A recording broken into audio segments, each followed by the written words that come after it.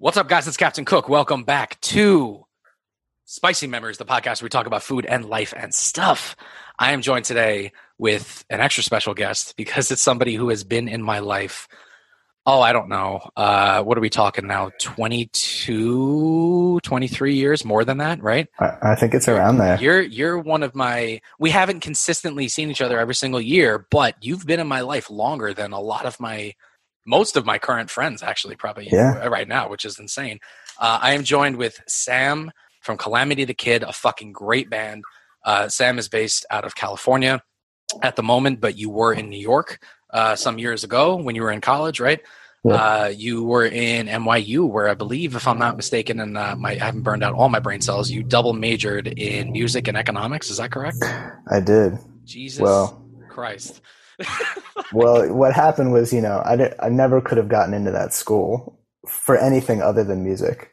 And so when I was there, I figured, fuck it, I might as well steal a degree while I'm here, Exactly, yeah. But I mean, the fact that you got in at all, especially to NYU, that's like, come on. That's like, that's not just like that school. That's like, come on, that's NYU. The reason that I brought Sam on today is because aside from the fact that he and I are great friends, and he's one of the few people who I love talking to about food and music too. I'm curious about, your more recent development in your music a little bit, because it's changed a lot in the past like 15 years, a lot. I mean, when you were a teenager compared to like now, you were still playing music, which we'll get into a little bit if you want, but it's vastly different from what you're kind of doing now. And I'm kind of curious a little bit about the evolution of that. We'll talk about a little bit of food, and but yeah, welcome to fucking Spicy Memories, man. I'm so happy to see you right now. This is crazy. Like, this is like, I bring people on usually that I'm not like too familiar with, and I usually try to get to know them a little bit on the show, but like this is different because it's like you're somebody who I like genuinely love talking to about this shit. So this is gonna be interesting. Well, I'm delighted to be here. Oh, thank you very much. So truly excited. Before anything, let's plug your new fucking song. That is awesome. Your new single. Was it All of My Friends Die in the End? Right? Yeah. All of My Friends Will Die in the End. All of My Friends Will Die in the End by Calamity the Kid. You could find it on Spotify, especially probably Apple Music, Spotify, right? Amazon, I'm assuming everywhere, right? Everywhere. And just check out Calamity the Kid in general. The music is fucking awesome. But that song especially, I'm going to see if I can slice it in at some point in the middle of the episode. I'm going to put it in because I think with my podcast host, it's hooked up. It's owned by Spotify. So I think I can put in songs that are on Spotify. So if I can stick your song in the middle of the podcast so people can hear it for like at least a bit, then we do that. But if not, just pretend like we did and everybody go listen to it right now. So that'll be good. All right. So first things first, what there's so many different questions I want to fucking ask. All right. So the last time you and I saw each other, let's start with that. The last time we saw each other, I believe it was around 2015 in Brooklyn, right? You were living in Greenpoint at the time. And we had cooked a meal with I remember what it was. You do, I do too. We cooked a meal with Dash, your friend Dash, who is an incredible chef, by the way. Dash is he's fucking awesome. He's such a good chef. And the two of us were making this like insane penne vodka dish, I believe, right? With the most evil Spanish onion that you've ever in your entire life. I don't know what it was, but Sam and I started cutting this large Spanish onion, and for some reason we were fucking dying. Like we could not stop crying. And that always happens with onions, especially if my knife hasn't been sharpened in a few days. But this was like on another level. This was like something else. This was fucking woof. It was a demon onion. I'm not sure how much of that vodka actually made it into the pasta. So that's true. We bought this like shitty just like pint of like hobo vodka, basically, the stuff that's like the stuff that's like like $5 for a little pint or whatever, and we just used it because it just gets reduced in the sauce with the onions and shit. But we ended up drinking a bit of it while also cooking. And then Dash came by while we were cooking, and then with the penne vodka he made a soft polenta from scratch. And he actually, he showed me how to make the soft polenta, which is similar to risotto. You basically have to like put the liquid in and just keep stirring it, which I didn't know because I was used to the old New York Italian polenta, which is they just bake it and it cuts like squares. but he made like good, like soft polenta from real semolina. I was like, Jesus Christ. So I don't remember that. yeah, and he also brought a bottle of wine that changed color the longer it was open. Which I think I even messaged him about that like 3 years later. And I'm like, what the fuck was that bottle of wine that you brought from the Chelsea market that changed? And he was like, I don't even remember. I was like, so I've just been having this wine in my head all these years. But that was a great meal. That was a good day. If I remember correctly, I think I came a little earlier. We hung out, we shopped, and then we cooked. And then I think at the end of the night, didn't we meet up with Brittany, who my now wife, and her friends? And then we went to the bazaar, right? The Brooklyn Bazaar, which is not in the same location as what you and I went to. Oh, really? And if anyone here is listening, I know there are Brooklyn people who listen. So if you're in Greenpoint, we were at the old bazaar location. But yeah, so since then, and shortly after you graduated, right, you've just pretty much been on the West Coast. And I'm curious about the evolution of your music. Because when you were a teenager, I want to say around 15, 16, you were in a band called Frontrunner, if I'm remembering correctly, right? Yes. And that was a like balls to the wall fucking awesome heavy fucking rock band that you guys fucking rocked. That shit was insane. And I can say this on the podcast because I've been saying it for a lot of my life. Sam is easily one of the best guitarists that I physically, like in person, have ever met and like know. And not just because of your like insane skill, which you have, it's also like your composition and like theory. Like what I've noticed about your songs is, you know, you can lay down a solo better than anyone that I've ever met, but you don't always do that. When you just know how to compose a really good song. And that's a very different skill than just being technically very good at guitar. I know a lot of people that are technically very good at guitar, like, you know, 90% of the metal musicians that I know. But like when it comes to like, no offense, but like, you know, when it comes to actually putting together a song, I'm curious about your process because I want to try to align it a little bit with like cooking and a little bit down the line of the show. Totally. But like, so what's the process like? As well, yeah. Just what's your process if you're looking to start something from scratch? And I'm saying you don't even have like a melody that you've been humming in your head that you're trying to get down, just like raw. I think, you know, these days, first of all, thank you for saying all that. That's you're very sweet of you to say. I don't know how, you know, like these days I don't play as much guitar, honestly, as I wish I would. And I think like I've definitely lost some guitar skills there. But I think it like a new song or something like that starts in a lot of different ways in the way that I imagine a new dish does for you. Like for me, sometimes a lot of my songs will start honestly with just a song title and somebody will say something to me. Oh, and that gives you like a little bit of a spark, just like a title. Yeah, and I'm like, wow, that would be like if I just saw that on a record, I'd be like, damn, what is that song about? And then I try and figure that out and then kind of go from there. Sometimes it's a melody, sometimes it's just like I'll just be fucking around and making music and then I'll have this instrumental track that now needs a song, you know? So it really it comes from a lot of different places. And it's what's the total like turnaround? I wouldn't say turnaround time. That sounds that sounds logistical. But what's the average? Would you say like from when you and obviously there's variables to this because I've written music, you know, my life, you know, for sure. So I know that certain songs are like that, right? They're just like a fucking flash, and next thing you know, it's done. Other ones, it's like 6 months later, and you're like, oh shit, this is what years, bro. Yeah, years sometimes. Yeah. I mean, the problem I have is that like my interest in a song that I'm writing ends pretty much as soon as I feel like I've cracked it. Okay. So like that'll be like, wow, this is a great chorus. And I'm like, fuck, I have no interest in the rest of this song. And now I have to write 2 verses and a fucking bridge. Like you've got your B section. Now you're like, I don't even care about the A and the C section. Like I said. Exactly. It's like, and so for me, like, honestly, most of the songs that are coming out on this album later this year, All of My Friends Will Die in the End is the first single. Most of these songs have existed in my life for minimum of like a year and a half, if not 5 years. Wow. I mean, these songs have been around for so long for a lot of reasons, one of which is that I just have a really hard time finishing these things, you know?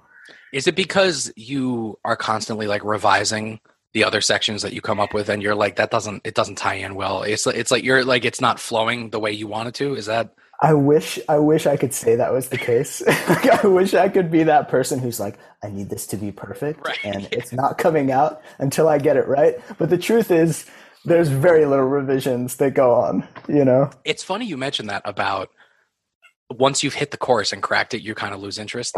Yeah. I am very similar when I cook Mhm. with like, and this is gonna sound weird, but with sauces, right? Mm. Like if I make a sauce, let's say for like a burger, right? Which I do a lot, and I make a lot of cool burger sauces, like because I hate just plain ketchup on a burger or whatever, right? Or Mhm. like fucking mayo if you're in Canada.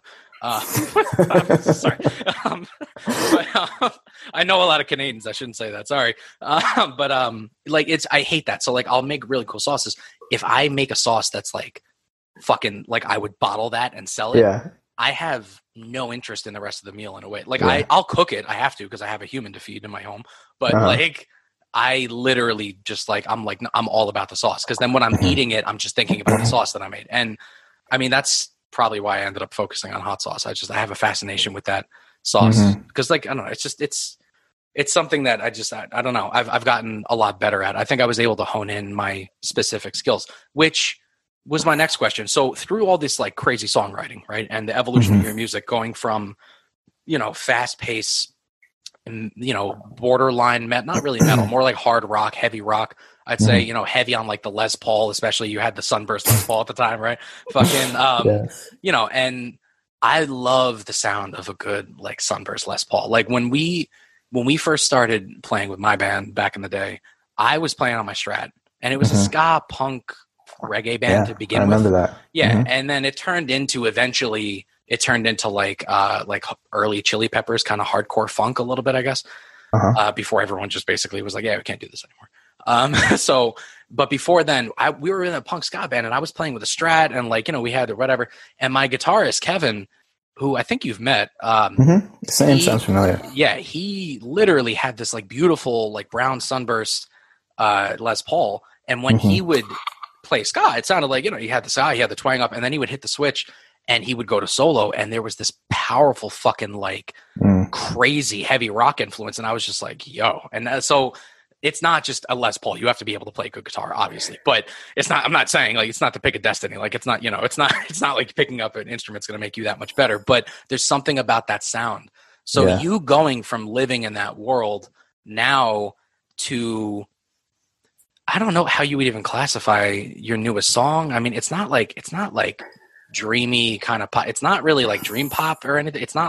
There's no like, I don't know, like how would you actually categorize it if you could? Yeah, I think it's probably closest to like alt pop, Alt like pop. I like that. Okay. because I feel like alt rock suddenly like it's not really that rock, but it's not really full on pop either. And I feel like there is this kind of like genre of alternative pop, maybe indie pop. But I'm a big advocate of just like it's good music, similar to For like sure. when people cook food. I have many times on the show said how I think the word authenticity is kind of bullshit a little bit.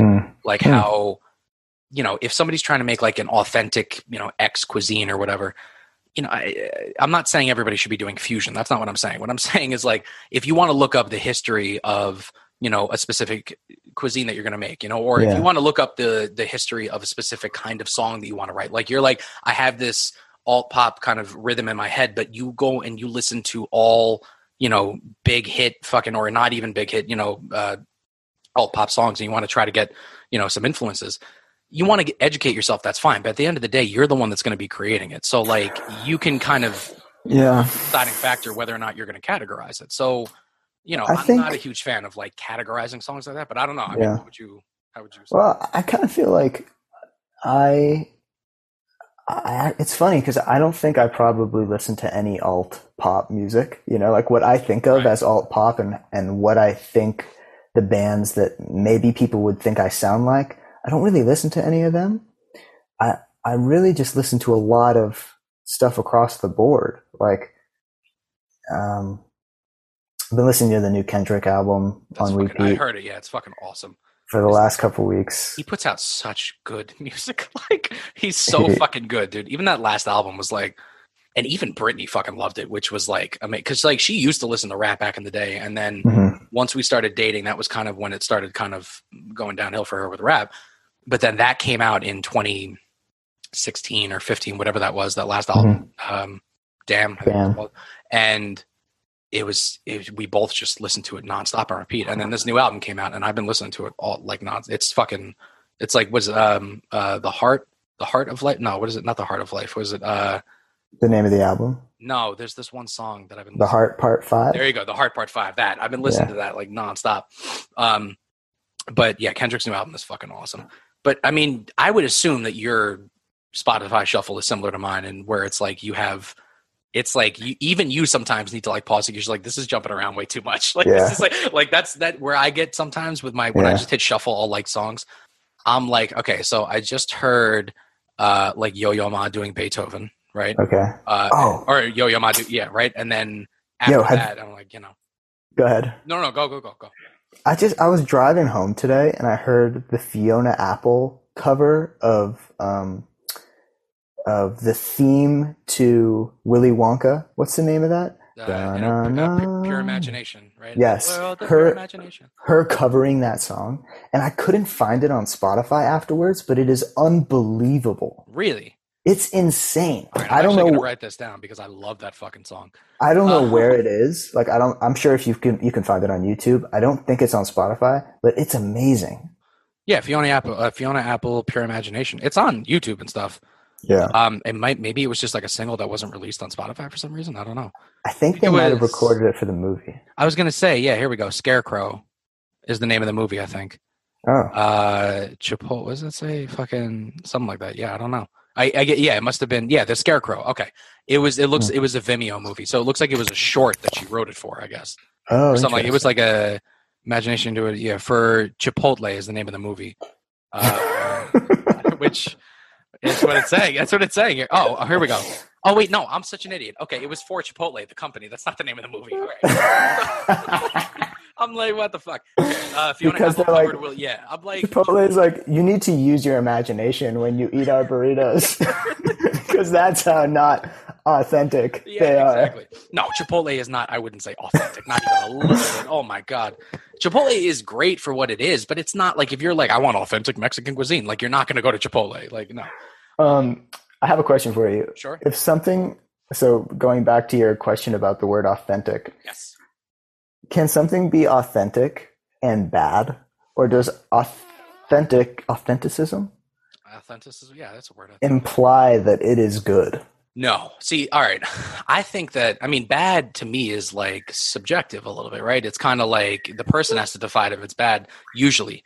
But authentic, it just kind of means, I think, like it's the quintessence, I guess you could say, right? It's like the epitome of what that, is. Like, if you wanted to do like, authentic tacos al pastor, right? Right. That's not some dude on a griddle throwing pineapple chunks inside of ham or pork that he's, sauteing.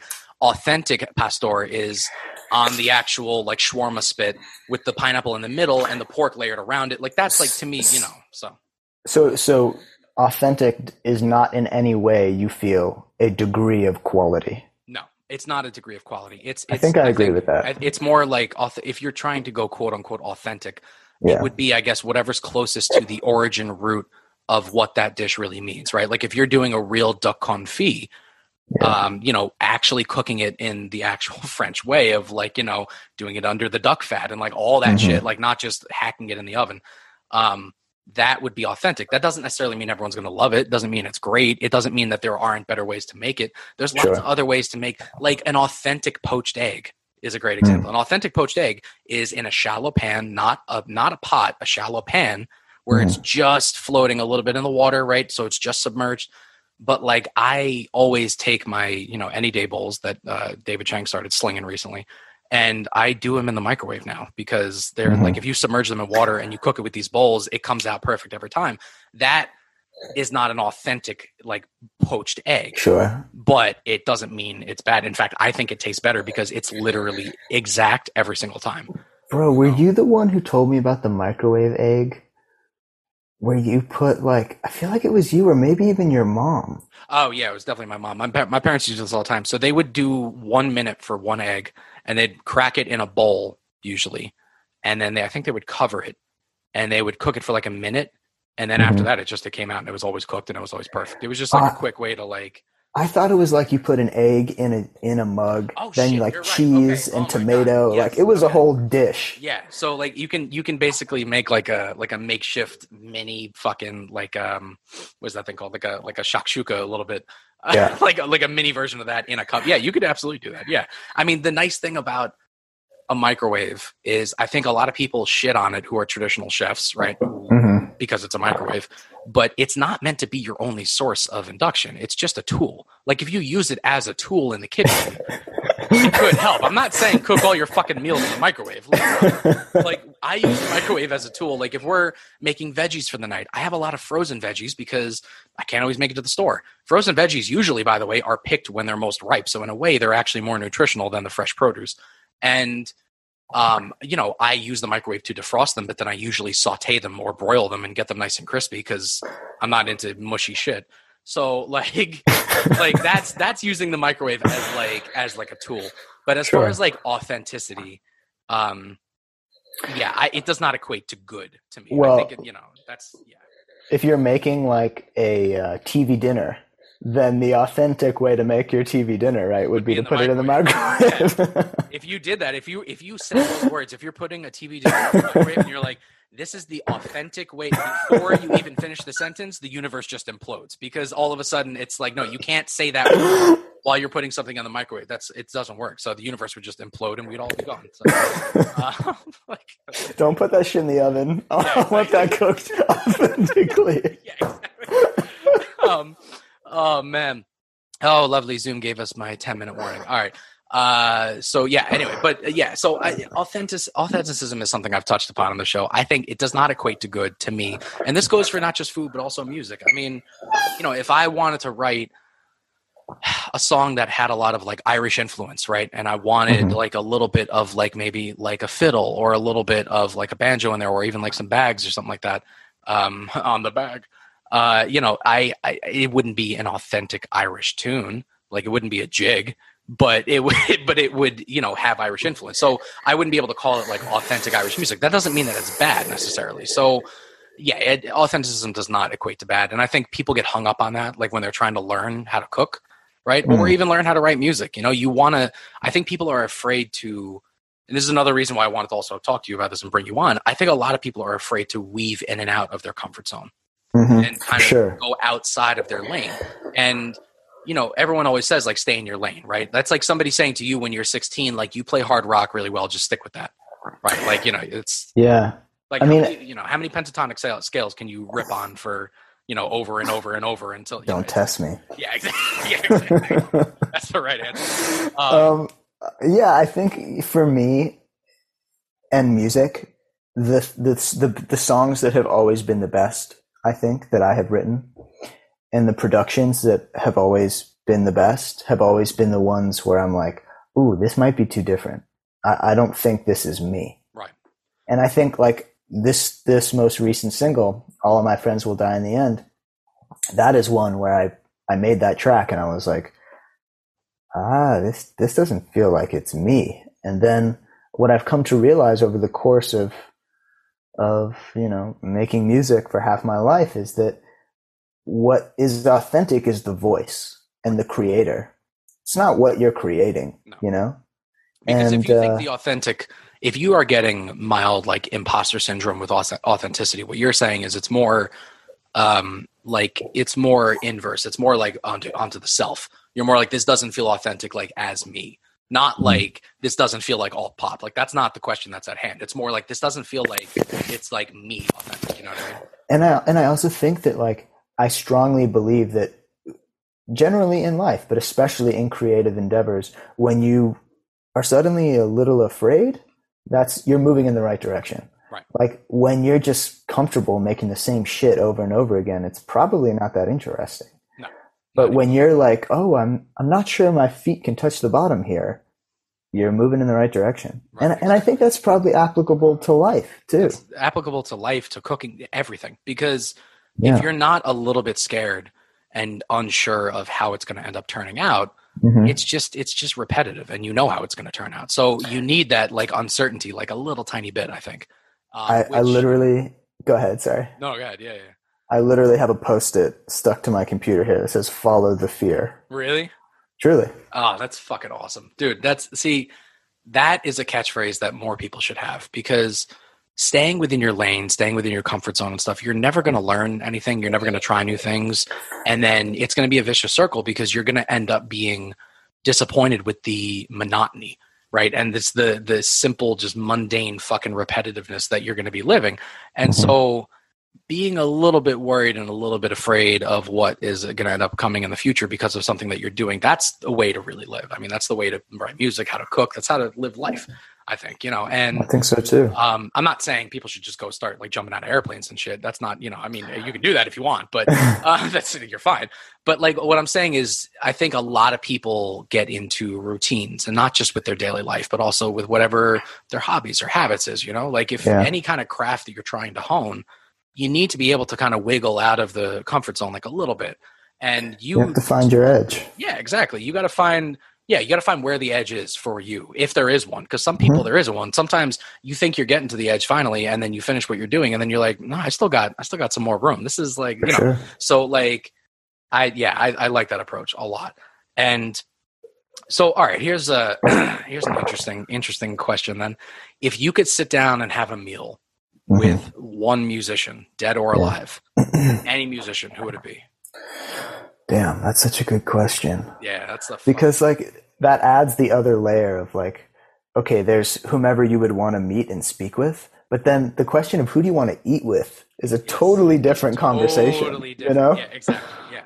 That's such a good question. Like you wouldn't want to have a meal with Elton John circa 1977 because he would just literally be just doing blow the entire time. Like you wouldn't be able to eat. He would just be like jixed up the whole time, basically. Okay, so let's think for a second. The first thing that popped into my head was Iggy Pop. Oh shit! Okay. But I don't know. Like I was gonna go, okay, Iggy Pop in the Berlin years, but I don't know how much they were eating back then. Same problem. Yeah, you saw him. Not a lot. Yeah, like you saw how he looked with his shirt off. Everybody does. I also just like have a feeling he's vegan. Yeah, I don't know why. I feel like he might be. He gives off that vibe of vegan, but I don't know. He was friends with Anthony Bourdain, so maybe he wasn't vegan. That's true. But I don't know. I fucking miss that guy. Damn. That's a good answer though, Iggy Pop. He would definitely be somebody I would love to sit down with. I think for me it would be along those lines. I think it would be somebody from like the 70s punk kind of era who I'd love to sit down and talk with, like a lot. Like I know for a fact that I would not enjoy this meal and I'd be terrified for my life, but I would love to sit down and have a meal with the Dead Boys when they had first started at CBGB's. And I know that there's like a 50-50 chance I'd be kicked out of wherever the fuck I was. Like they were insane. But that's the kind of people that I usually end up gravitating towards when I think about like, who would I really want to sit down and like gouge as far as like their mind, you know what I mean? Sorry, go ahead. No, go ahead. Yeah, there's something to be said about, I think, eating with Frank Sinatra too. Because like you would probably learn so much about just like he could like not even speak, but just the process of eating with him, you would learn so much about that generation and about that moment in time, you know? Yeah, especially, I mean, he was, I don't know, I still to this day have yet to find a voice like that has transcended so many different generations. And for sure, I love Frank Sinatra, right? And his personal, life aside, because I've heard he was not always the nicest of humans to, the common folk, I guess you could say, because he was Frank Sinatra. He had his Rat Pack, he had celebrity, he was a big time celebrity. But I struggle to find another voice that's really transcended that many generations, that long, still to this day.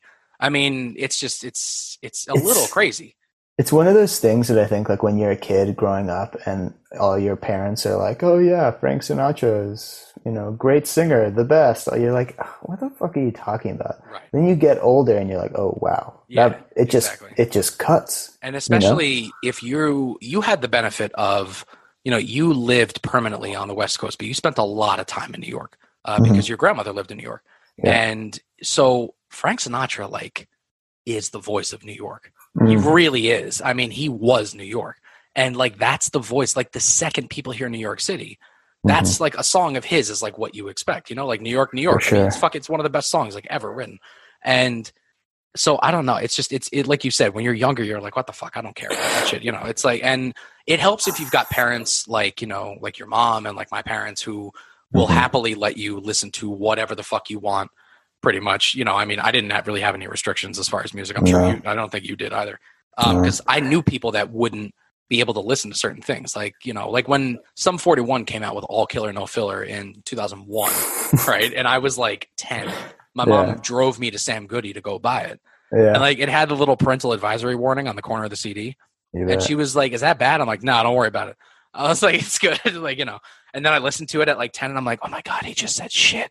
I was like, I was like, but yeah, I didn't have any restrictions as far as what I could listen to. But I mean, has there been a band in the past, like, I don't know, 5 years that has helped you find a little bit more of your groove maybe in like your songwriting? Like, have you listened to somebody where you're like, this has changed like how I kind of want to approach writing a song? Or I don't know, or maybe just an influence that you didn't expect like 10 years ago. For me, there are bands that inspire me to make music, and there is music that I get excited about making music from, and I have to kind of like, I have to be careful when I listen to those bands or that music, because if I can't go and make music after that, I find it very frustrating. Right. And they kind of like hype me up when I don't want to be hyped. But I think in terms of like a band that has made me change my approach, or at least like, I would say, Yves Tumor?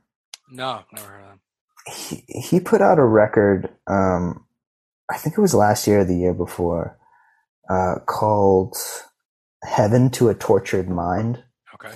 And it sounds like nothing else. Right. I mean, it sounds like if Jimi Hendrix existed today and had listened to a bunch of Nine Inch Nails records. Really? It literally sounds like nothing else. Okay, you have to text me that. Yves Tumor, you said? Yves Tumor, yeah. Yves. Oh, Yves. Okay, Yves. Also like a French spelling of it. Okay. And so I think for me, that listening to that album, it was a very freeing experience, because I think it made me realize that there literally is no incorrect way to do any of this. All that matters is what works for you. And I think that that's been very kind of empowering for me, and that like I've been making music for so long, and it's nice to just feel like I can do anything to make a song, you know? And it doesn't any of it works. Yeah, and it doesn't have to stay within specific guidelines. Everything you're saying, I have literally said when we're talking about cooking on the show, like literally. And it's more proof that it all has to do with you and the individual. And like, you need to find your groove and like what works for you.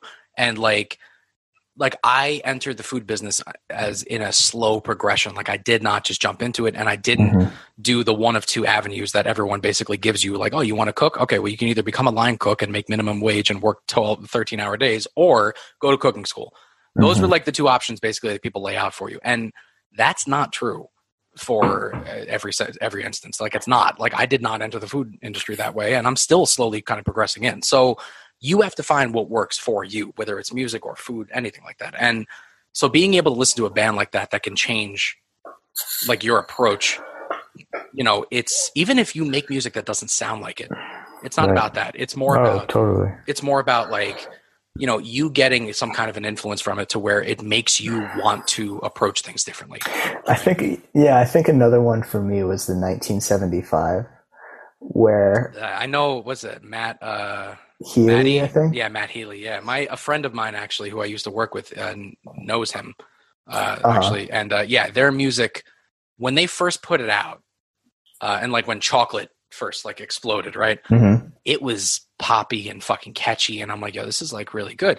but it was also like really unique, and like the rhythms and like the riffs, and I'm like, this is like it's not just like a pop hit, like this is good music. And I don't know, it was very, very, very interesting. So so you're saying that was another band that.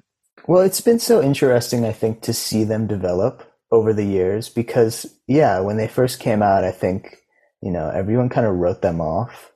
They're like, they make these like pop songs about sex that girls like to listen to, but there's no substance there.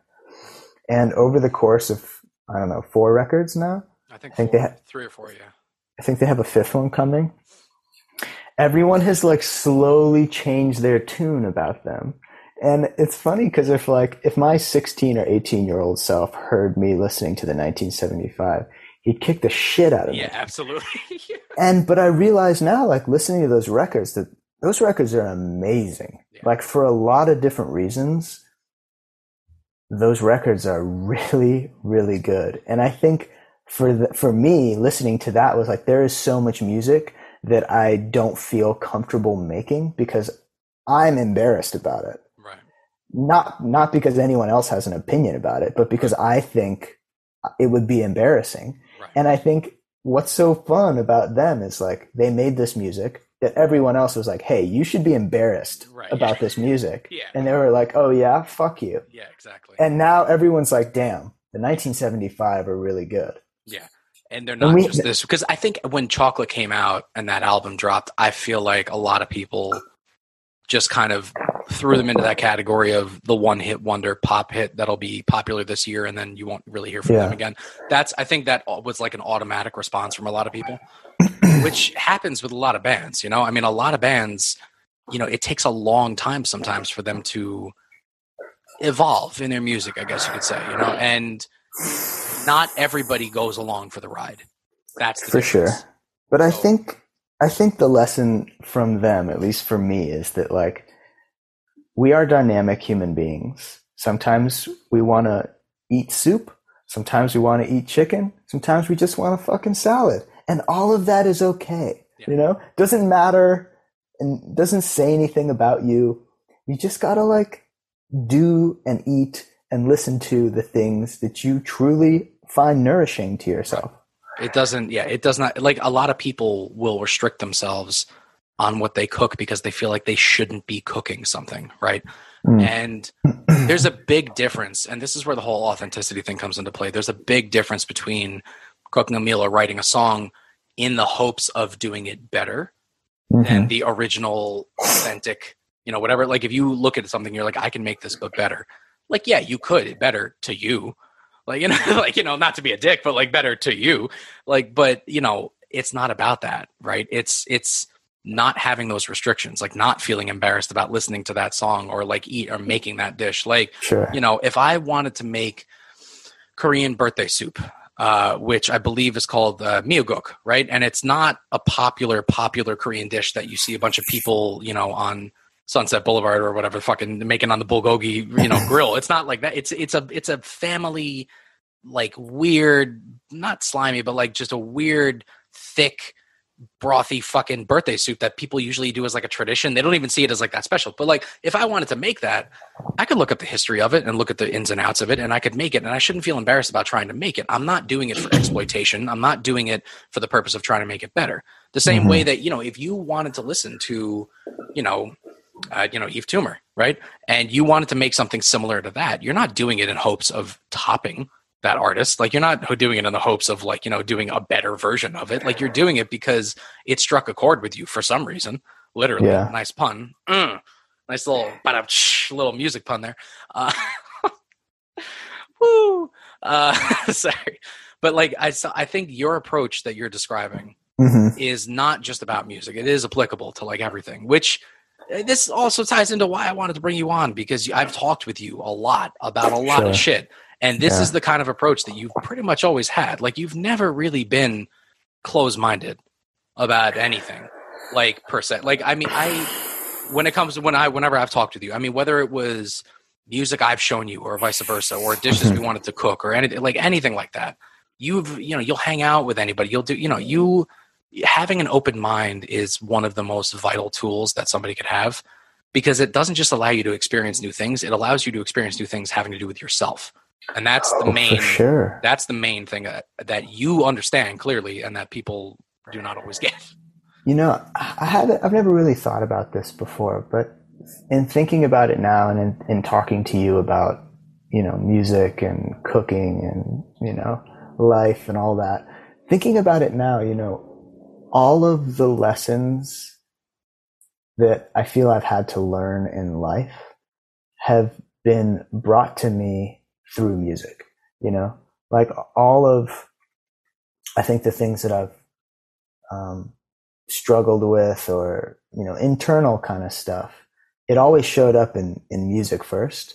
And in some ways it was kind of like a test ground where I got to practice getting to work through these things in the mirror of music, and then be able to kind of apply it to my life. And I think, you know, just like music or just like any artistic endeavor, you know, cooking is the same way. Like cooking can anger me in ways that so few things can, right? Like it's such a place of like having to face yourself and of having to. It's funny you mentioned that because I just compared this, I think on my last episode, to playing golf. Because cooking is like golf for the one specific reason. Anything that goes really well or anything that goes really shitty is 1,000% your fault. Yep. And totally. that's what like if you're ever playing golf with somebody and they try to blame like the wind, just walk away. Don't even finish the round. Like just leave, right? Or, I feel like I would have a better chance at playing football than I would at playing golf. Because I mean, you can rely on other people. Like, yeah. Oh my God, it has to be the hardest sport. It's just frustrating. It's not even that it's the hardest. It's just it's quiet, and there's this anxiety that builds right before you swing, where you know it's like this feeling sinks in that you know everything about to happen is 100% on your shoulders, and it's like if you fuck up one little thing, this thing is going right into the woods, and you know. There's obviously techniques and rhythms and stuff like that, but like it's the same thing with baseball. Like, what did Yogi Berra, the Yankee, say about baseball? He said 90% of baseball is half mental. I think that's what he said, and it's which doesn't really make sense. But what he was trying to say too is like there are certain points that you need to kind of like allow yourself to just kind of be in the process, right? And being in that individual kind of process with cooking too, which is extremely therapeutic, as golf can be for some people, I'm sure, you know, or writing a song, listening to music, playing music, you know, you need to allow yourself to kind of just jump into that process. So, and that's a good transition into my next question, which would be like when you do cook, because you are a very good cook, by the way. I should tell people that you have had an interest in food for many, many, many years, and you've surrounded yourself with some people that are extremely good cooks. Yourself included. I was going to say present company included. No, that'd be, imagine. You're like, wow, Chris became a dick. But like, what do you have specific music or like songs or bands that you listen to while you cook that keep you in that rhythm, or are you just like silent in the kitchen? You know, I just moved in with my girlfriend, and congrats, by the way. Congrats. Thank you very much. And she has terrific music taste. And so I feel like I spend so much time making music, and music is kind of like my job to a large degree, that I often just kind of like let her choose the music when we're cooking, because she's a chef. She's a very good cook as well. And I kind of just let her handle the music when we're cooking. If she hasn't put something on, I kind of forget. Like it doesn't occur to me to put music on, and then when it does, it's generally the Eagles. Really? For some reason, when I'm cooking, it's like, oh yeah, I should put music on. That'll be fun. What should I put on? Eagles. You're just like dicing an onion and Desperado fucking. It really changes the whole vibe in a pretty positive way, you know? You're like, God damn, this onion, it won't be here forever. And neither will I. Yeah, literally. You get really existential with it real quick. It's like, oh man, it's like, I wonder why the onions are coloring that way. Well, I guess it's temporary. Everything is temporary. Oh my God. Like you just like fall into a fucking spiral. Lying eyes which of is the onion. I should try the Eagles when I cook. Recently, it's been a little heavier for me. I recently have been listening to a lot of metal Okay. and Like what? What are we talking? like Children of Bodom. I recently got into, Oh, and I okay. was really, really upset because I finally listened to them for the first time ever, Mhm. and then I watched a full YouTube concert, and that lead guitarist and lead singer Alexi Leho, I think his name was. He was fucking amazing. He did all the leads, all the solos, and he sang, and he was Mhm. doing these crazy complicated guitar parts while he's singing on stage. And I looked all it up, and then I like looked him up online, and I'm like, motherfucker, he died in 2019. I was like, son Oh, of a wow. bitch. So, because he was insane. He was like 41. He had done so much damage to his pancreas and liver from drinking. And when he died, they found anti-anxiety, insomnia, and like opiates, like all in his system. With alcohol, it just He was like amazing. He was Horrible. 41 too. He was young. But I've been listening to a lot of Children of Bodom when I cook, and Ghost. I got into Okay. Ghost recently because years and years and years ago, I was about to say my girlfriend's uncle. Yikes. My wife's uncle, who was my girlfriend at the time. He, in 2015, 16, when they were first getting known a little bit, he showed me one of their shows, and I see this guy in a giant robe and the big tall hat, and I'm like, what the fuck is this? And they started singing, and it's like, I don't know, it's like Alice Cooper went like a little more 80s metal, and I'm like, or like 70s rock, and I'm like, that's a little weird. Yeah. And especially recently, the newest album they put out, I'm going to send you a song after this. That's the first like real song from their album. It's called Kaiserion, and it is insane. It sounds like a beautiful like 80s glam rock fucking ballad with like Rush influences in there. It's weird as fuck. It's so cool. Their new album is so good. And so I've been listening to a lot of metal, which I've realized I do that because it kind of allows me to mentally check out while I'm cooking. Because if I got too much racing through my mind, I'm going to fuck something up. I fuck things up cooking all the time. And because I know that I know what I'm doing, I get twice as angry than other people probably do. Like if I fuck up cooking an egg, my day is ruined. Like I literally, I can't, I'm not going to have a good day after that. Like it's not a fun time. So when I listen to metal, I think when I'm cooking, it kind of allows me to mentally check out a little bit where I can kind of focus on, on honing in. Can't edit that out. So I'm going to like focus on like kind of honing in on everything. And I should probably try to, because I used to listen to more like Cuban music a little bit. Right? Okay, and for like sure. a little more like stuff like that, like very kind of like Oye Como Va kind of songs, you know what I mean? Like just very like kind of like easy songs like that. I want to feel like I'm in a kitchen, you know what I mean? Like I wanted to get that kind of vibe. Yeah. That worked for a while, but then I needed something a little bit more to kind of mentally pull me out. And like when I would cook with my chef, Melissa, she, La Jefa, when we would cook in the kitchen for, sometimes 10 hours, we'd be playing like Spoon and like Nine Inch Nails and like, crazy shit. And it did the same effect where it like you're hearing every word of every song, right? And it's in your mind and you're singing it while you're doing it, but at the same time you're just seamlessly dicing and cooking and chopping, and it's like it's a very meditative. Cool. Exactly, it's meditative. Which cooking can be so therapeutic that I've tried to tell people so many times, but it feels that way for me. Do you have a specific dish that is like your go-to? Like if it's something that not like a greatest hit, no, I hear like you. But something where you're like, you're going to end up cooking this at some point during the week, like or something like that. What would that? So so it changes, right? Like it's funny because like we were talking about songwriting and the process of writing and how I have a hard time like finishing some of these songs once I've kind of like feel like I've cracked it. I have a very different approach with cooking, which is like I'll discover a dish. And then I'll just make it over and over and over and over again until I feel like I've gotten it. And I'll eat it like, twice a week for too long. And then I'm like, all right, I don't need to eat this again for another 3 months. And then it kind of comes back into the like once a month rotation, Right. Which is the best way.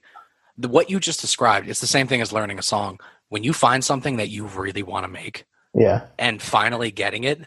So so this is what it is for me lately, and I've had to like, no, Sam, you're not going to eat this week. You don't want to ruin this. Just like restrict yourself. Next week. Yeah.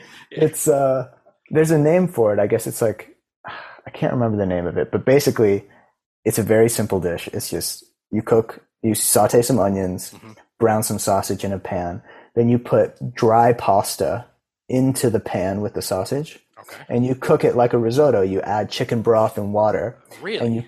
and you cook it. What are the fat circular pasta? Ziti, rigatoni, one of those. Yeah, Penne. rigatoni, Yeah, rigatoni. Yeah, rigatoni. rigatoni. So I like to use rigatoni. You cook it with chicken broth and water, and it takes like 20 minutes. You keep adding it like a Yeah, risotto. like a risotto. Yeah. And then at the end, you put like a handful, or you can use 2 handfuls of spinach in it.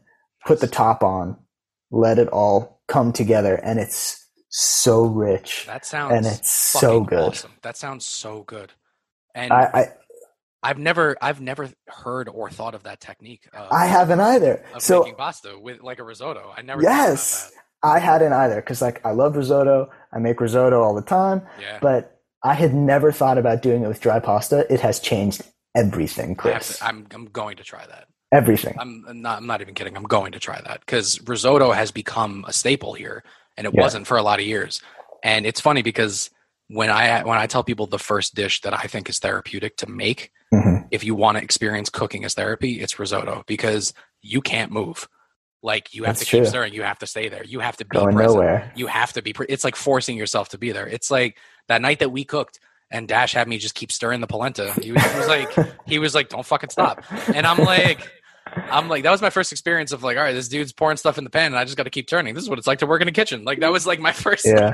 experience with it. And like, that's the first dish that I tell people is therapeutic. So I am going to try that and I'm going to get my wife to, because I love rigatoni. We eat rigatoni maybe once every 10 days because It's the best. it's the best because those little ridges in the side get the sauce or whatever you're making clung inside. It's so Yeah. much better. Like I love ziti, but rigatoni is like the best. Did you hear about this new pasta shape that's been No. invented? No, what the fuck? This is like I'm talking about it like it was recent. Okay, it was certainly within the last 2 years. Yeah, but for pasta, that's still new.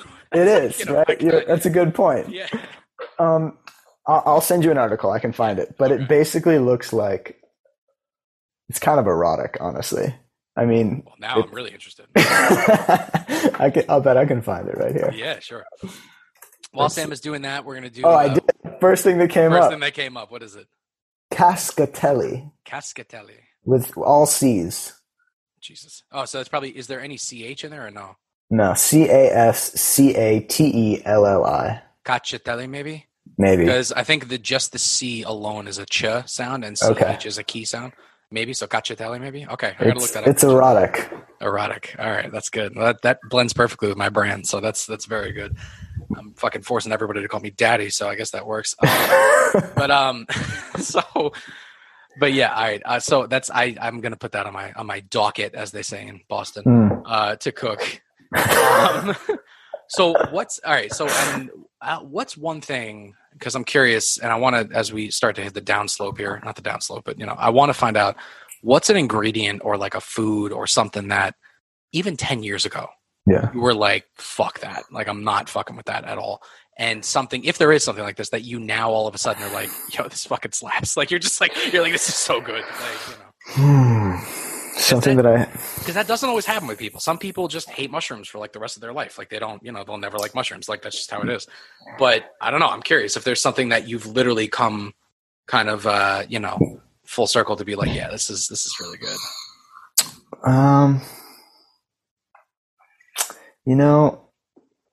I feel like the things that I pretty much eat everything except I can't do uni. Yeah, but that's not weird. Uni's a very acquired taste. So And I can do like 1, maybe 2 oysters, but is it the taste or the texture with oysters that gets you? it's Like the pretty much sliminess. all of it. Yeah, it's like the slime. It's weird. You got to slurp it. It's I don't like, love the taste.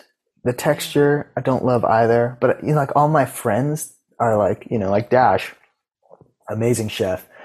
You should see this dude take on oysters. Like Sure. oysters give I up. can't even imagine. Yeah, I can't even imagine. They shuck themselves, like right, and the top shell just like pops off. Like, daddy, just like fuck it off. That's right. They're like, fuck it, we don't stand a chance. Yeah. Take me now. Exactly. Yeah.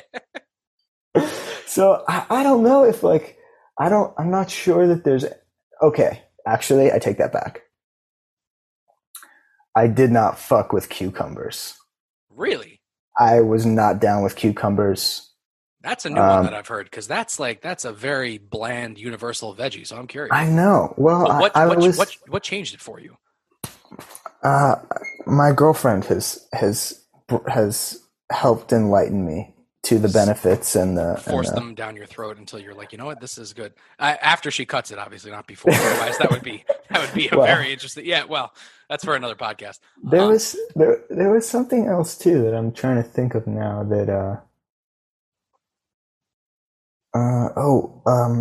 peas. Like green peas. Oh yeah. Okay. I kind of like never got it. I never got the point. I realized this is pretty basic shit, but like I just didn't understand. Like, what's the point? You know? And now I love peas. They're delicious. My favorite thing to do with peas, and if you haven't done this, I'm going to tell you to do it. We make very basic pasta veggie dishes, like once a week usually, where it's just like I'll take broccoli, I'll defrost it, I'll saute it with garlic and chili flakes and oil. I make an infused Calabrian chili olive oil myself. So I infuse garlic and Calabrian chilies inside of olive oil, and I get this really nice, really deep red olive oil. Wow, so beautiful. I'll saute it in that, and then I'll throw in the peas kind of towards the end a little bit. But the peas, if I leave them in, they get super hard and tiny and crunchy.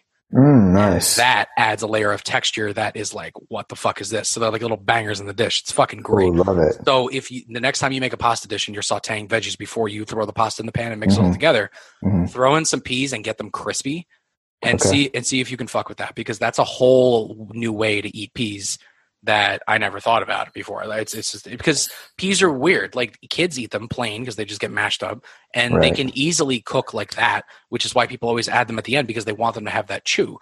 But when I was first doing it, I was like, what happens if I just leave them in the fucking oil and crisp them up? Like, what the fuck? Like, what is going to happen? And I got this amazing crispy texture where it's like almost like when you're eating a salad and people throw in like walnuts, right? And you get that like nice crunch randomly in certain bites. Like that's what that's the purpose that it serves when you've got a nice like layered pasta dish that doesn't really have a lot of like crazy crunch. They're just nice little layers to put in. But I've heard peas before. I mean, I actually met, who did I meet recently? Somebody that I was talking to who just doesn't fuck with peas. That's not as uncommon as you'd think. So like, how about you? Is there something you were like definitely against, and now you? Honestly, sweet peppers. So I love bell peppers. Yeah, fuck bell peppers. I know, dude. I still to this day don't like people them. like that shit. I eat them because I have to cook them for another person, so I've just gotten used to eating them. But if I had my pick, I would never use them. I just useless. My dad used to fucking yell at me because he was like, "There's more vitamin C in a red pepper than there is in an orange, you son of a bitch!" Like, just like he was trying to, like. I still to this day I eat raw hot peppers. Like when I cook my sauce, I eat habaneros. Like while You're I'm cooking, madman. because I'm insane, right? I'm nuts. I've scorched my fucking tongue nerve endings. But sweet peppers, for some reason, when they're cooked and they're rendered down, it just it always made me gag when I was a kid. I don't know why. And to this day, I order stuff without peppers all the time. And I love hot peppers. It's so weird, but sweet peppers I just can't do. So that I've come a little closer to that because I have to cook it all the time. But like, I've been pretty open for a while. Uni was on my list for a while because I got it from a sketchy sushi restaurant, and it didn't taste like good uni. It tasted like how a not clean fish tank smells. I don't know how else to describe it. Like that's the best way to describe it. I was like, I feel like this is not what it's supposed to taste like with all the hype that it's been getting. Like, so that's why I understand with uni. It's I think because it's so trendy and everybody loves it, and you're just expected to be like, no, this is good. But like at the end of the day, it's fucking sea urchin. It's literally, I hate it. Like it's the name of it is uni, but you know what it is? It's fucking sea urchins. Like that's literally in the name. Like in a way, if uni was not on the mainstream, and you just walked up to someone and you're like, "Hey, guess what? I don't like uni." And they're like, "Yeah, all right. Well, that makes sense. Yeah, I mean, it's a sea urchin, so yeah, I guess that's a literal fucking bottom feeder. So yeah, all right, go ahead." So like you're eating like fucking evolved fucking plankton basically. So like. Well, we're all evolved plankton, but anyway, for my philosophy gurus out there. But yeah, I don't hold sea urchins against you. That's fine. And oysters, I get, because oysters also have this reputation of being like an aphrodisiac, which is 100% not true at all. It's actually scientifically proven. It's just, it is similar to, licking a vagina, which is why I think people like them. I mean, that's I think why it's like an aphrodisiac, because it's like the act of it. It's like, you're slurping this thing and it's like slimy. It's like, so I get that that's part of the whole process, but like scientifically, no, it's not an aphrodisiac. It's a fucking hard shell fish. What benefits to your blood and body? Like, that's not going to pump blood to the areas that you need it to. You know what I mean? It's like when people say that like chocolate is an aphrodisiac, it's not. It's chocolate. Do you know what dairy does to you? Like, it's like it's fucking chocolate. Like eat like a pack and a half of Reese's, wait an hour and a half, and then try to get frisky and see what happens. Like, it doesn't work like that. So like, it's like basically like rendering down. It's like eating a can of black beans and then being like, it's like, how about I throw on some fucking Barry Manilow and let's get a little weird. Like, it's. I've never understood that. Like, I've never understood that. I get more pleasure from dishes that are cooked myself, that are these long, intricate dishes that you finally finish. Like, to me, that's more of like an erotic thing than eating some fucking chocolate off of somebody's name.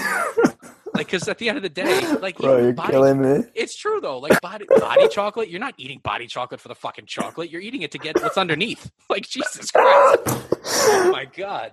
I did a whole section on another podcast about that, where I talked about sex and food, and that was the one thing that we debunked, was all these lists of like aphrodisiacs. Like, eat veggies, eat like red meat if you can. Like, eat things that are gonna increase your nutrients and pump your blood to the areas that you need blood pumped to for anywhere between 90 seconds and 40 minutes. Depending on the day of the week and how tired you are. But yeah, I don't know. So there's a lot of fables out there about these fucking foods that we're supposed to quote unquote like. But as we start winding down, I'm curious, the differences in food, just really quickly, between New York and LA, right? Or as it's properly pronounced, LA. All right. It's one word. It's like LA, like that. Or New York. What's one thing that you genuinely miss? I mean, I'm assuming the answer that most people give is pizza, but what would be the one thing that you genuinely miss living in Greenpoint and being in Manhattan every single day that you could just get whenever and you cannot now just because of your location? That's a good question. I think there was some Chinese food that was pretty amazing in New York. New York Chinese food is hard to top, just because it's like, and it's not Chinese cuisine, it's New York Chinese food.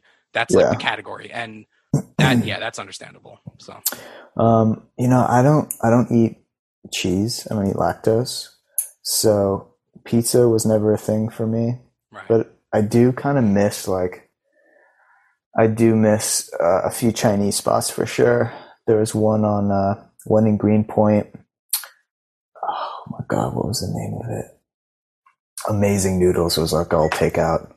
Another one on 14th Street between 1st and 2nd in Manhattan. This dumpling place, they just like churned out dumplings. It was like something like $5 or really something like that for I don't remember what it was, but it was very affordable, and they were just all pan-fried dumplings, which I could live on. That's the best. Yeah, I know. Pan-fried dumplings. I grew up only eating like not pan-fried dumplings, kind of just like dumplings that were steamed, right? So I was used to that kind of a texture when it came to the actual like wrap. And then when I first had like pan-fried dumplings, not pot stickers and not like gyoza, I mean like pan-fried, like big like dumplings, that was the first time that I was like, oh shit, like this took on a new texture, a new flavor, like that crisp that you get a little bit, like it was on a whole other level. And I love New York Chinese food so much. Like I love New York Chinese food because I grew up eating it, obviously.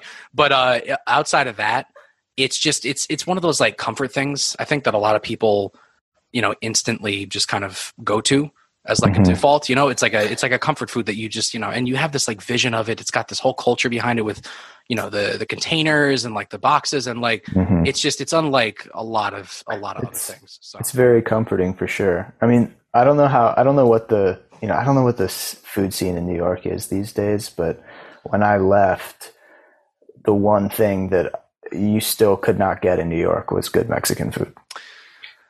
You can get good Mexican food. You can't get the kind of like tacos that you would get in LA. I'll tell you that. Yeah. Like I know for a fact that we can't fuck with LA when it comes to tacos, at all. And you can get good Mexican food in, New York, but not to the level of like the West Coast or out even in the Southwest, because it was just part of their culture. Like in the Southwest, a breakfast for a lot of people who are not, Mexican or anything like that, was just like, they'll make eggs with like a little bit of rice and like some black beans. And then like, they'll top it with like, a salsa, like Herdez or something like that, and that's like a good Southwest breakfast. Or like breakfast burritos, right? Fuck. Like breakfast burritos are so common in the West and they're not here. And it pisses me off so much because like when I brought Brittany out to Colorado for the first time to meet my godmother, the one thing that I requested that we get that I wanted more than anything else in the entire world was a breakfast burrito. And I wanted her to have an actual breakfast burrito. And she did. And she was like, yeah, this is not like anything that we get back home. I'm like, no, it's not. And we still to this day can't find anything like it. So now we're going to reverse it. So now something in LA, not Mexican food, not tacos, right? Something in LA that you just cannot get in New York, that you're happy that you're based on the West Coast now. I mean, aside from like In-N-Out Burger and shit like that. I mean, that's like, obviously I had In-N-Out in San Francisco for the first time. And I what'd you think? I get it. Like it was no. I don't want that to sound underwhelming. We ordered it animal style. We did all that. It was fucking great. It was really, really good. Yeah. Don't forget that I also have Five Guys around here. And so Five Guys is a little bit different, but it's on the same level of like over here being like, this is unlike any other burger joint. Like, yeah, I think Five Guys is the closest competitor to In-N-Out, more so than Shake Shack. Really? Well, Shake Shack I've never seen Shake Shack on that same level. I've eaten at Shake Shack a lot. Yeah. And I've never seen it on the In-N-Out level. To me, like you're saying. I don't think it is. Yeah, no, it's exactly what you're saying. To me, it's always been like Five Guys was at that level for me. Like when I went to San Francisco and I ate In-N-Out, I was like, yeah, this is similar to the feeling that I get when I eat Five Guys. Like it was just on that level. That being said, I do understand why everybody freaks out over In-N-Out. Like a little known fact about Anthony Bourdain, that was his ritual. Every time he went to LA, he would go to the LAX In-N-Out and he would just have a fucking sloppy animal style burger every fucking time with the green chilies. And, so yeah, it's, I will say this to people. I get that not everyone's going to love it, but like have it if you have the opportunity. Just eat it. Like whether you're in Texas or whether you're on the West Coast, whatever, just eat it if you can. It tastes better, I think, in the California sun, but there's a song right there. There's a song right there. It tastes better in the California sun. I think that one's for you to write. Yeah. Okay. Yeah. Someone from New York who's been to California as many times as he can count on his hand. Yeah. I'm gonna write that. It's kind of like the band from LA called The Bronx. Like it's, by the way, a great fucking band. They got popular because of the Thug 2 soundtrack, believe it or not, which is not surprising. But Tony Hawk gave a lot of bands big breaks. But yeah, they're literally a band from LA called The Bronx. And I'm like, and I was even looking up, I wanted to look up like their origins. I'm like, is one of them from the Bronx? Like, why are they called the Bronx? Like, I wouldn't usually care if I wasn't from New York and I didn't work in the Bronx every day, but I do. So like, I'm really curious about that. But anyway, so back to your question, something in LA that you cannot get in New York. Food wise, yeah. I think that there's, and I think it's probably, it has penetrated New York to some degree. I think like that restaurant, what is it? Blue Hills Farm. That's actually not far from me. That's only about 15 minutes from my house. That's Blue Hill at Stone Barns. Yeah. Right. I think to some degree, they have this kind of like California farm kind of approach. Farm to table kind of approach. Yeah. And I think that is something that did start in California. It did start at what is it, Chez Panisse, I think. I think that's where I start. Yeah, and You're right. Like Blue Hill at Stone Barns is so expensive here because there are not a lot of places like that. I mean, one person without alcohol will easily spend, I think it's like $250 there. Yeah, but I've never been. you're getting a crazy meal that is all from that land. Like it's unbelievable. That kind of dining though is more frequent in California. Like it is, and it has been for a long time. I think, there is to some degree, there are obviously agricultural differences between California and New York, and I think that is one of the things that that is really wonderful about this state is you have some pretty amazing produce. You have a lot of different types of produce. You can grow a lot of different things, and well, that's what the climate kind of benefits in a way because like you have the opportunity to grow things like if you're growing wine on the West Coast, right? And you're growing Pinot grapes, which from what I understand are somewhat temperamental for Pinot grapes. It's the actual cool breeze like from the ocean that does like affect that, like things are built around that. And so having that kind of a climate, it changes. And I'm not talking about like Northern California because that's basically like, fucking New York. But, I'm talking like, mid to Southern California.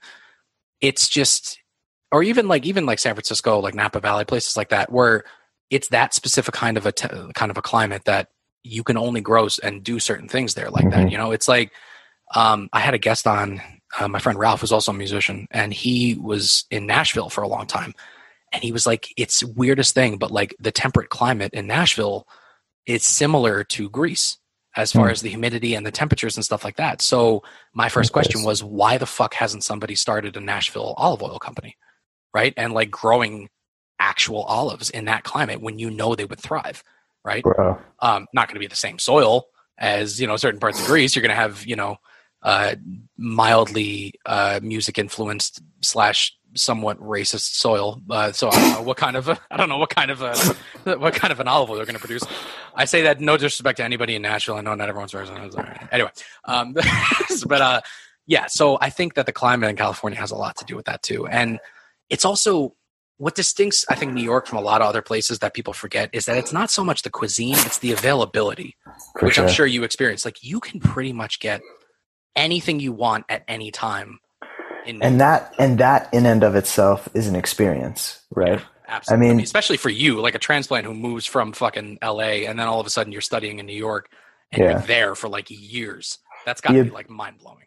For sure. I think, like, would that Chinese food taste as good if you hadn't walked there? If it wasn't, beautifully 90 degrees at night and humid as shit and you're hungover as fuck already and you happen to walk by this Chinese place that you happen to live nearby, I'll bet that wouldn't taste as good. No, it's everything like that factors in. Yeah. Everything. And everything is singular like that. Everything is a unique experience. Like you look at my shirt and you see black. I look at my shirt and I see black. We both agree that it's black, but the actual color that's processing through your eye and through your brain to see that this is black is literally only singular to you. Like you're the only one in the world that sees this black as what you're seeing it. So like all stuff really does factor in. Like that food would not taste as good if you didn't walk to get it and you didn't feel like dying, like it's, like it wouldn't taste as good. So yeah, I think like you said, that in itself is a fucking experience for New York, where when you go to other places, then not like let down, but like when I went to go visit my cousin in Max in Chicago when he was going to school, it was weird because it was like 11:30 and we were walking around like the center, the city center, whatever the fuck they call it, the circle, the loop. I don't know what the fuck they call it out there, but like we're walking around this area and a lot of shit is closed. And I'm looking at my cousin. I'm like, the fuck? He's like, yeah, Chicago, man. It's not New York. I'm just like, I don't like that. I was like, damn. I was like, I didn't think about that. I was like, shit. I was like, things like close down in other cities. And, you're always going to have nightclub scenes in multiple cities. But like, as far as like restaurants and places to eat and like things to do, New York has it in sheer volume that a lot of places and a lot of any other places don't really, I mean, that's, I think, what adds on to it. So it's not necessarily that the cuisine in New York is necessarily better. Like there are things I think that New York does better than everybody else, but it's more about the experience of jumping into that kind of world, I think.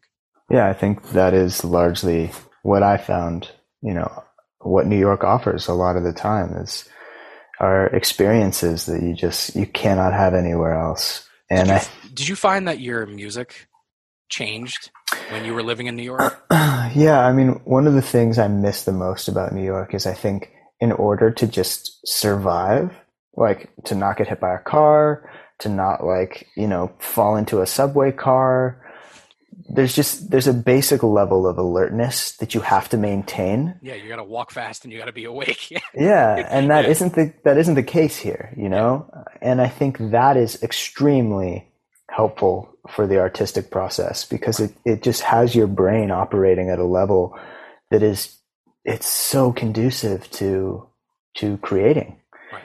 And I do sometimes, like, you can harvest that in yourself and you can work to kind of get there, but I do miss how kind of easy it is in New York. It really brings that out, Well, you're welcome back anytime. The state would love to have you. So that's for sure. And you got to come out here. I know. Well, one thing we talked about, especially, is once we have a kid, we're not going to be one of those couples that doesn't think you can travel with a kid. The opposite, actually. Like, we want to travel when we have a kid, like a lot. For sure. Like, I want to bring the kid to California. I want to bring him to Scotland. Like, I want to go to these places, and just those two places, nowhere else. And over and over and over again until I buy a castle in Scotland.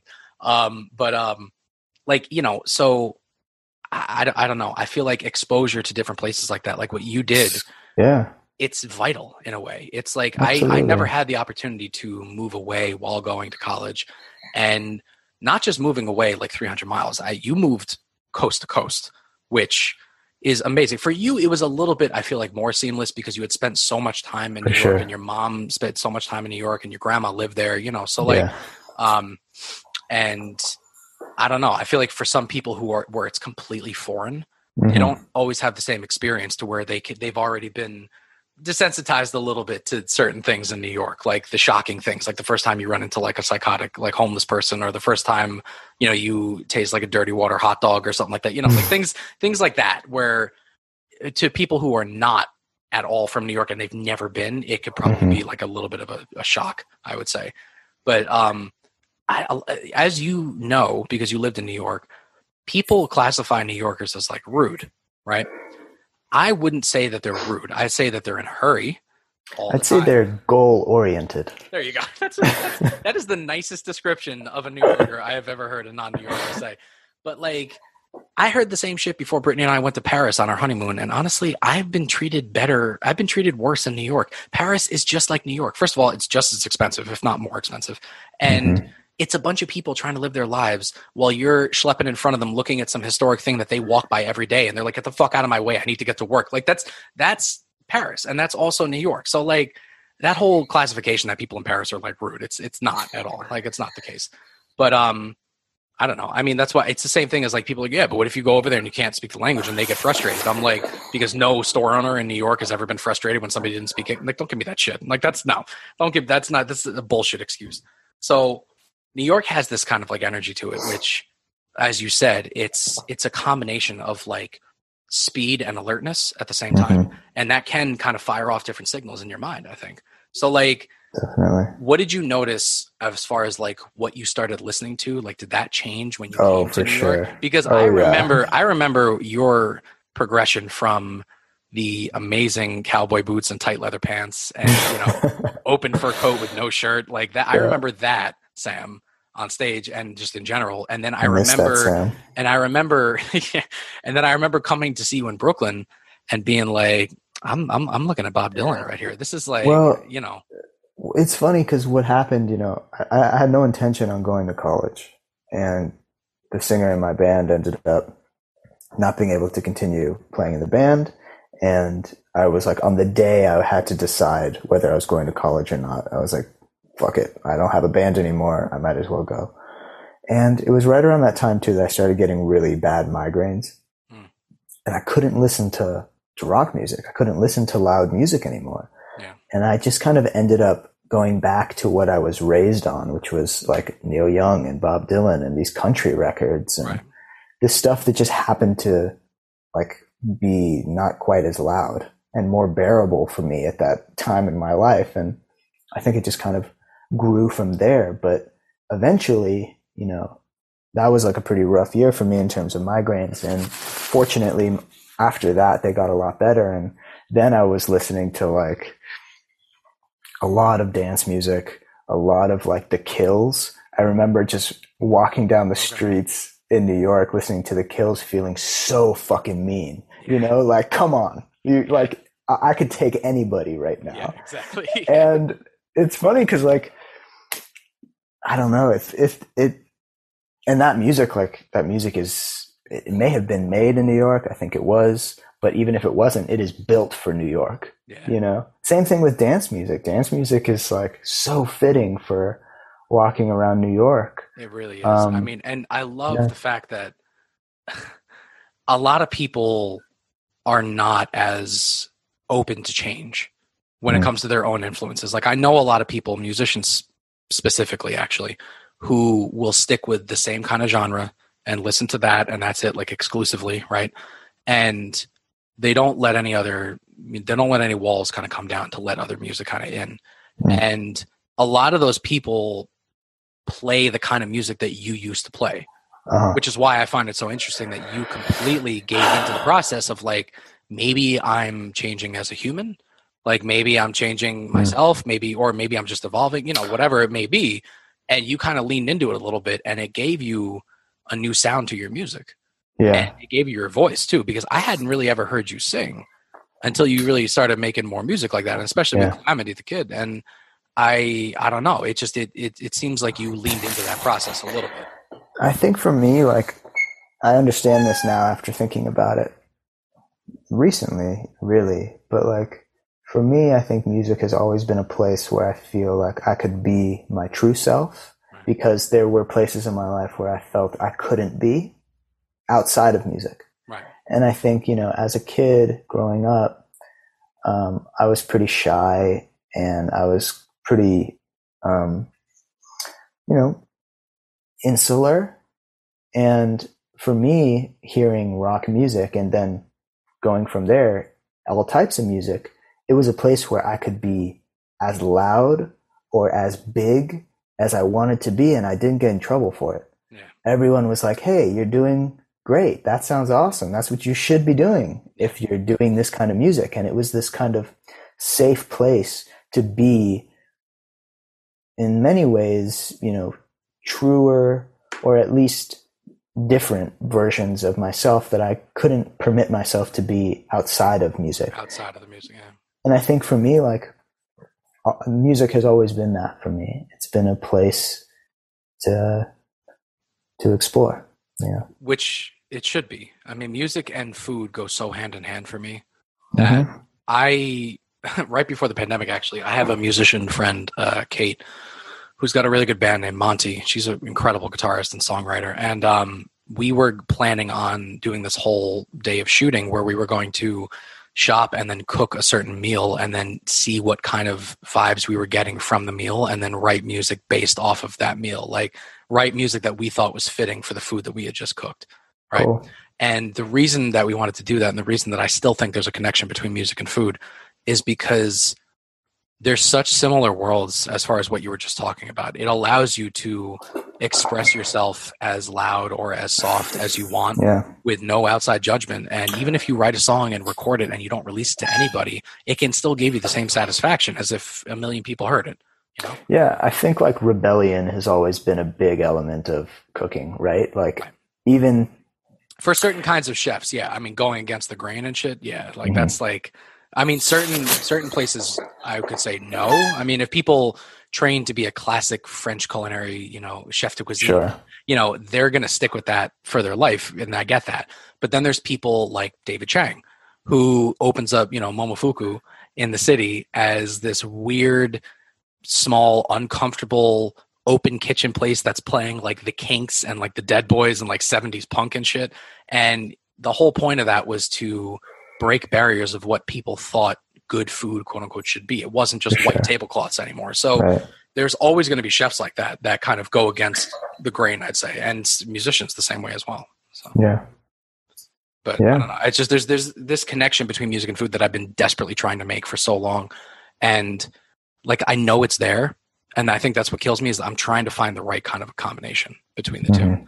and I'm in like constant search of that. But I do agree with you that you touched upon this earlier, and before we start closing out, I wanted to mention this. You had talked about this factor of like embarrassment of like listening to certain kind of music and stuff, and I felt that like a lot because I was in a punk ska reggae band and stuff, and I couldn't always show everybody I was surrounded with the kind of music that I was kind of starting to listen to a little bit, and what really got me into letting that in was when I went to college at Purchase, and I would spend late night night courses, and I was there until 10 p.m. and it was dark, and I'm walking around this bare bone empty campus by myself, and I allowed myself to finally like listen to this like kind of music that I wanted to. And there's this really, really good folk musician named Alexi Murdoch, who is a Scottish fellow, and he writes these beautiful songs, usually in like open tunings, and he's got this deep, mildly raspy kind of sultry voice. It's fucking great. And I couldn't show that to people that I was surrounded by, especially my musician friends, because I knew that I would feel embarrassed, and I'd be like, I know for a fact they would just like shit on this if they heard it. And so once I let that go, and I was just like, I listen to fucking anything. I don't care. Right. Like I just let it loose. Like now it's like my Spotify is a fucking mess. But once you can do that, it changes everything. Well, it makes sense because, music, especially when we're younger in our lives, I think music really helps us define ourselves, Like music is often this place where we look to when we're young for better understanding who we are ourselves and who we might want to be. And it can be scary when you say, okay, I listen to rock music and I accept all the implications of listening to rock music, how I dress, how I talk, how I, interact with people, what I listen to. And then, okay, now, like if you like dance music, well, what does that mean for who you are? Right. And that can be, it's a transitional thing. It's off-putting to yourself at first. Well, yeah, it's frightening, I think. And ultimately like that is, at least for me, why music has been so important in my life. This constant like elimination of who maybe I thought I was in an effort to, or unknowingly at the time, reach a place of being more truly myself. Right. Which that approach alone is just proof that you're going to continue making great fucking music because it's true, because you have a different mindset than a lot of other people who get into a groove and want to stick in the same lane. Like it's not like the fact that you finished this new song, which is fucking great, which we're going to close out the podcast, hopefully listening to it. And if it doesn't work for some reason on Anchor, by the way, guys, and you can't hear it, go to Spotify and listen to All My Friends Will Die in the End by Calamity the Kid. But like you already have that open-mindedness that's required to evolve, I guess you could say. Wow. And from your lips to God's ears. Yeah, so it's true. Like, which is one of the reasons I wanted to bring you on, because your whole approach, and this whole podcast has been proof of it, your approach, whether it be to cooking or food or life or whatever, you're open to going with the flow. You're open to saying, okay, this is not in my lane at all. Right. And you're just like, and you still go in. I mean, that's the approach that people should have, don't be afraid and don't shy away from things that, it's like you said, what is it? Face the fear, right? Or like, follow the fear. That's exactly how people should be living, whether it's cooking, music, food, life, whatever. Like it doesn't matter. And it's expensive. It is. It's ever changing. And it's something that I've grown to appreciate a lot more. And I haven't written a song in a very long time because historically I really only wrote songs when I was, like depressed and like single and like I was kind of going through it because, it helped me get out feelings that I wanted to get out easier. But when you're, in a healthy relationship and you're like content, some people don't find it as easy to transition to, okay, well, I can't write that kind of music anymore. Like it's similar to how like, Eminem is like pushing 50 and like nobody wants to hear the depressing, I'm going to kill myself kind of songs that he sang when he was 22. It's like, you need to sometimes evolve with where you're at in your life, maybe because it'll better align your actual creative tendencies, I think. But, you know, again, Yeah. maybe. I mean, there's also certain people who, you know, who don't live like that, and they just keep making the same kind of goddamn music, and it just works, you know, like fucking Alice Cooper. But he's one. He still fucking tours, by the way. He still kicks ass when he tours. It's crazy. The dude's like 73, and he's still fucking Good for him, man. killing it with the fucking snakes and the tight pants. I'm like, you know, like he looks a little bit like an old woman, but aside from that, he, you know, He and Steven Tyler. Oh my God, Steven Tyler's been, he's looked like an old woman since the 90s. So this is like on a whole other level. Now he's a MILF. Yeah, he's yeah, maybe not a MILF in the I factor, like I personally, maybe not like the id. I don't know about that, but yeah, no, definitely he's in that category. I think finally. MILF with a Y. MILF with a Y. There you go. MILF you like to fuck. Yeah, there you go. That's good. Somebody's been on Pornhub. No. Oh Christ! The amount of times I've said Pornhub on the show, they should fucking cut me a check. All right. Regardless, sponsorship, baby. Sponsorship. So before we close out, do you have any last things you want to say? Do you have anything you want to ask me? Anything like that?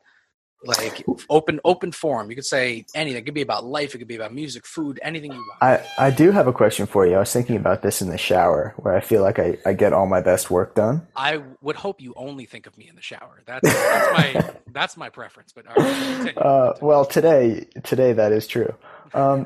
You know, I was thinking about inspiration today, and I was thinking about when I first started cooking. I thought of cookbooks as being something good cooks and good chefs don't use.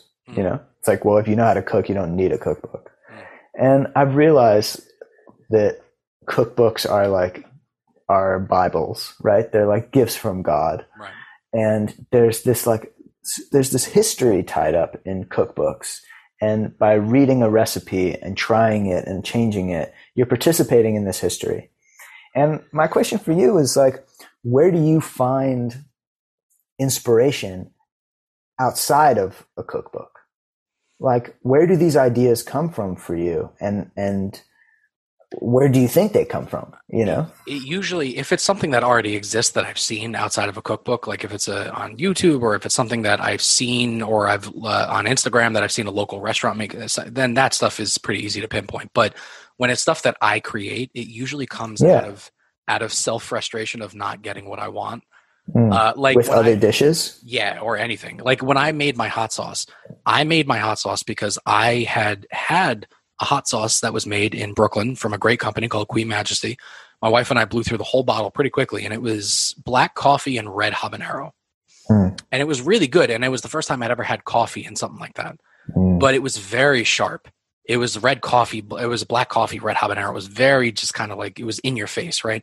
I wanted like a little brightness, like how mango habanero has that, but I wanted that kind of coffee influence, which is why my sauce is now like a tropical coffee habanero, because I'm getting everything that I want because I made it. And I don't think anyone else makes a tropical coffee habanero hot sauce. I've looked it up. I think I may be one of the only ones right now, which is fucking great. You know, it's funny because like I love that idea of a tropical hot sauce. It's like when you think of the tropics and you think of the beach or the jungle, or you think of the food that's associated with those parts of the world, a lot of the times they're really hot, right? For like sanitary reasons, literally technical reasons why there are chilies in these dishes. But I have never heard anyone describe or express a hot sauce as tropical, but it's so logical. So I think you're really onto something. I would hope so. I mean, I have to probably trademark it at some point. But I mean, that's the problem also with recipes. It's so hard to really trademark and copyright it. Like you can copyright the process of a recipe, but if somebody changes a few ingredients, like you're fucked. Like that's it. It's just, that's how it is. And that's how recipes, have gone. Every recipe I've written, because for my new show, 5 Ingredients, I have to write recipes from scratch.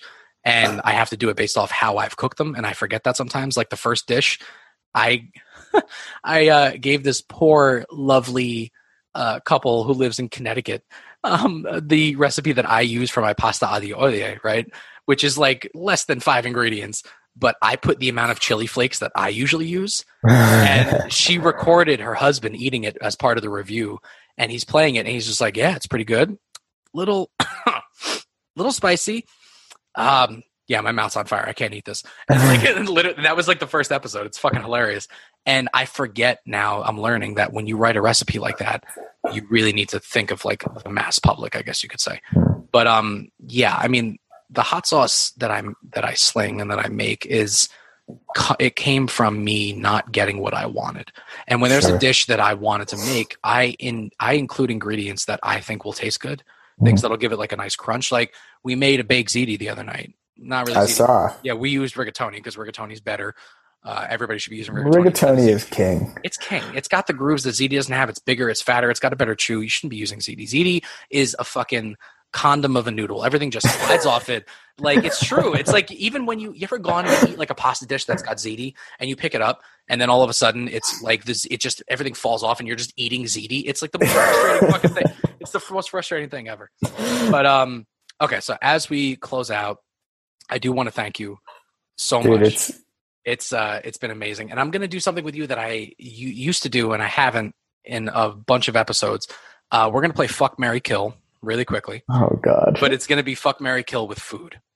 Terrific. And it's going to be ingredients or seasonings or spices, anything you want. I'm not going to give you any. You have to tell me which ones you would want to fuck, which ones you want to marry, which ones you want to kill. One that you would have like a dirty one-night stand with and have to limp away. You know, I'm going to do that in another 2 months, even though I'm telling myself I'm not going to, right? And then a marry one that you could eat every day of your life. And then one that you would happily throw into the garbage knowing that it is erasing itself from existence forever. Yeah, I'm trying to think of like, what would I love to just throw in the trash can and never have to look at again? Honestly, yeah, I know that one. I would love to kill the supermarket red tomato. The supermarket red tomato. Yes. Why is that, if you don't mind me asking? Or is it just you grossed you out? Like what? Like, of course there are exceptions, but for the most part, the red tomato at the supermarket, it tastes like nothing. It's literally just water. Yeah, pretty much. Because they're meant to be stored for a long amount of time. And if they haven't been gassed and made to look red, you know, it's still, they've just been sitting and they lose their flavor, you know. So yeah, I can understand why somebody would say that. That's totally understandable. So I'm going to kill the red tomato. I will fuck pork belly any day of the week. Oh, forever. Pork belly is one of my favorite things in the entire world. But I feel like if I were to marry that, you would die at like 45 of congested arteries, but yeah. That's right. Yeah. And then, okay, so what will I marry here? How specific does it have to be? Like, pasta is too general, I think, right? Well, no, you can say pasta, but you can be as specific or as broad as you want. I think right now I would marry that pasta dish that I described to you. I'm going to try that.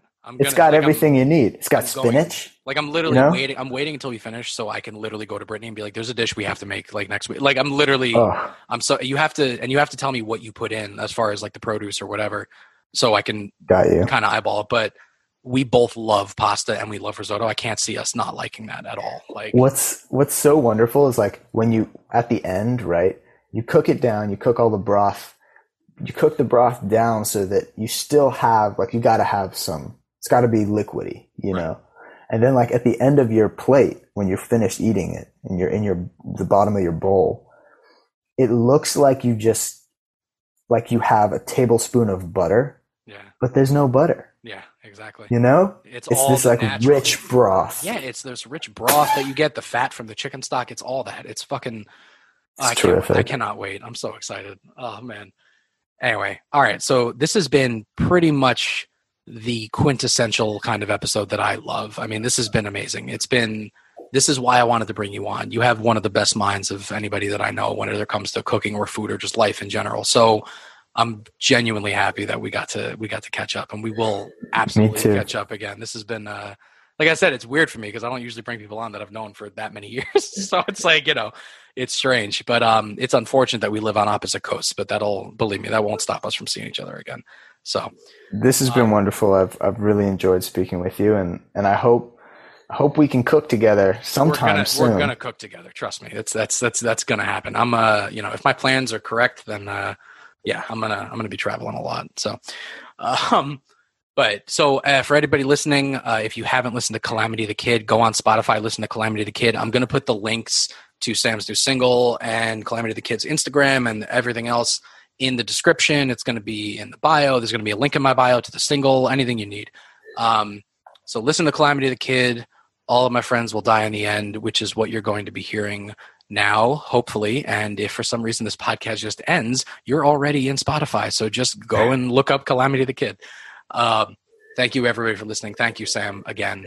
Thank you, man. It's been a pleasure. Everybody stay classy, stay spicy, and I will see you on the next one.